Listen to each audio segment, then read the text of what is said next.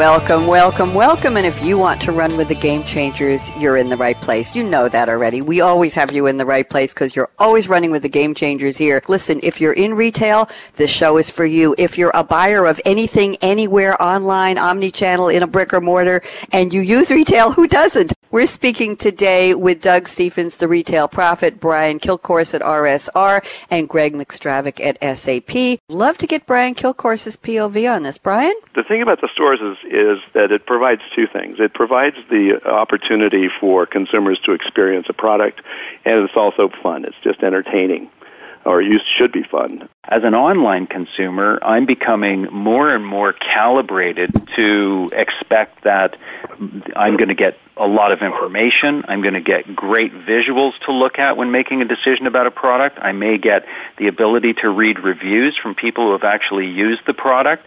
There may be video that shows me demonstrations. So I have all this data at my disposal, and it makes my decision process very easy. Then I choose to go and walk into a store, and it's a digital desert. There's no information. Yes. There's no one that can help me find the right information, and oftentimes you're confronted with what you describe, and that is almost belligerently bad service. Keying off on what Doug just said, stores are designed to be intentionally inconvenient for consumers. And that's why grocers put milk and eggs in the back of the store, and why pharmacies, the pharmacy desk is at the very, very back of the store. That's because retailers have known that the longer consumers in the store, the more likelihood the basket is going to grow, not just in dollars or in margin dollars, but also in margin percentages. It's a dynamic that's very old.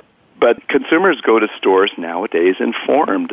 I want to get Greg McStravick's comments on your experiences in retail. What was the variable that you couldn't control? It was the human element, right? And so in the digital experience, in the digital world, you eliminate a lot of that human experience. I think you'd agree that more and more as we transition to this digital world in all industries, the role of, especially in retail, the role of and the importance of that human person is going to be compromised. It's going to be reduced. Here's my call to action. Fasten your seatbelt. What are you waiting for? Go out and be just like Doug Stephens, just like Brian Kilcourse, just like Greg McStravick, just like Ira Berkey, just like me. Be a game changer today. Have a great one. Bye-bye.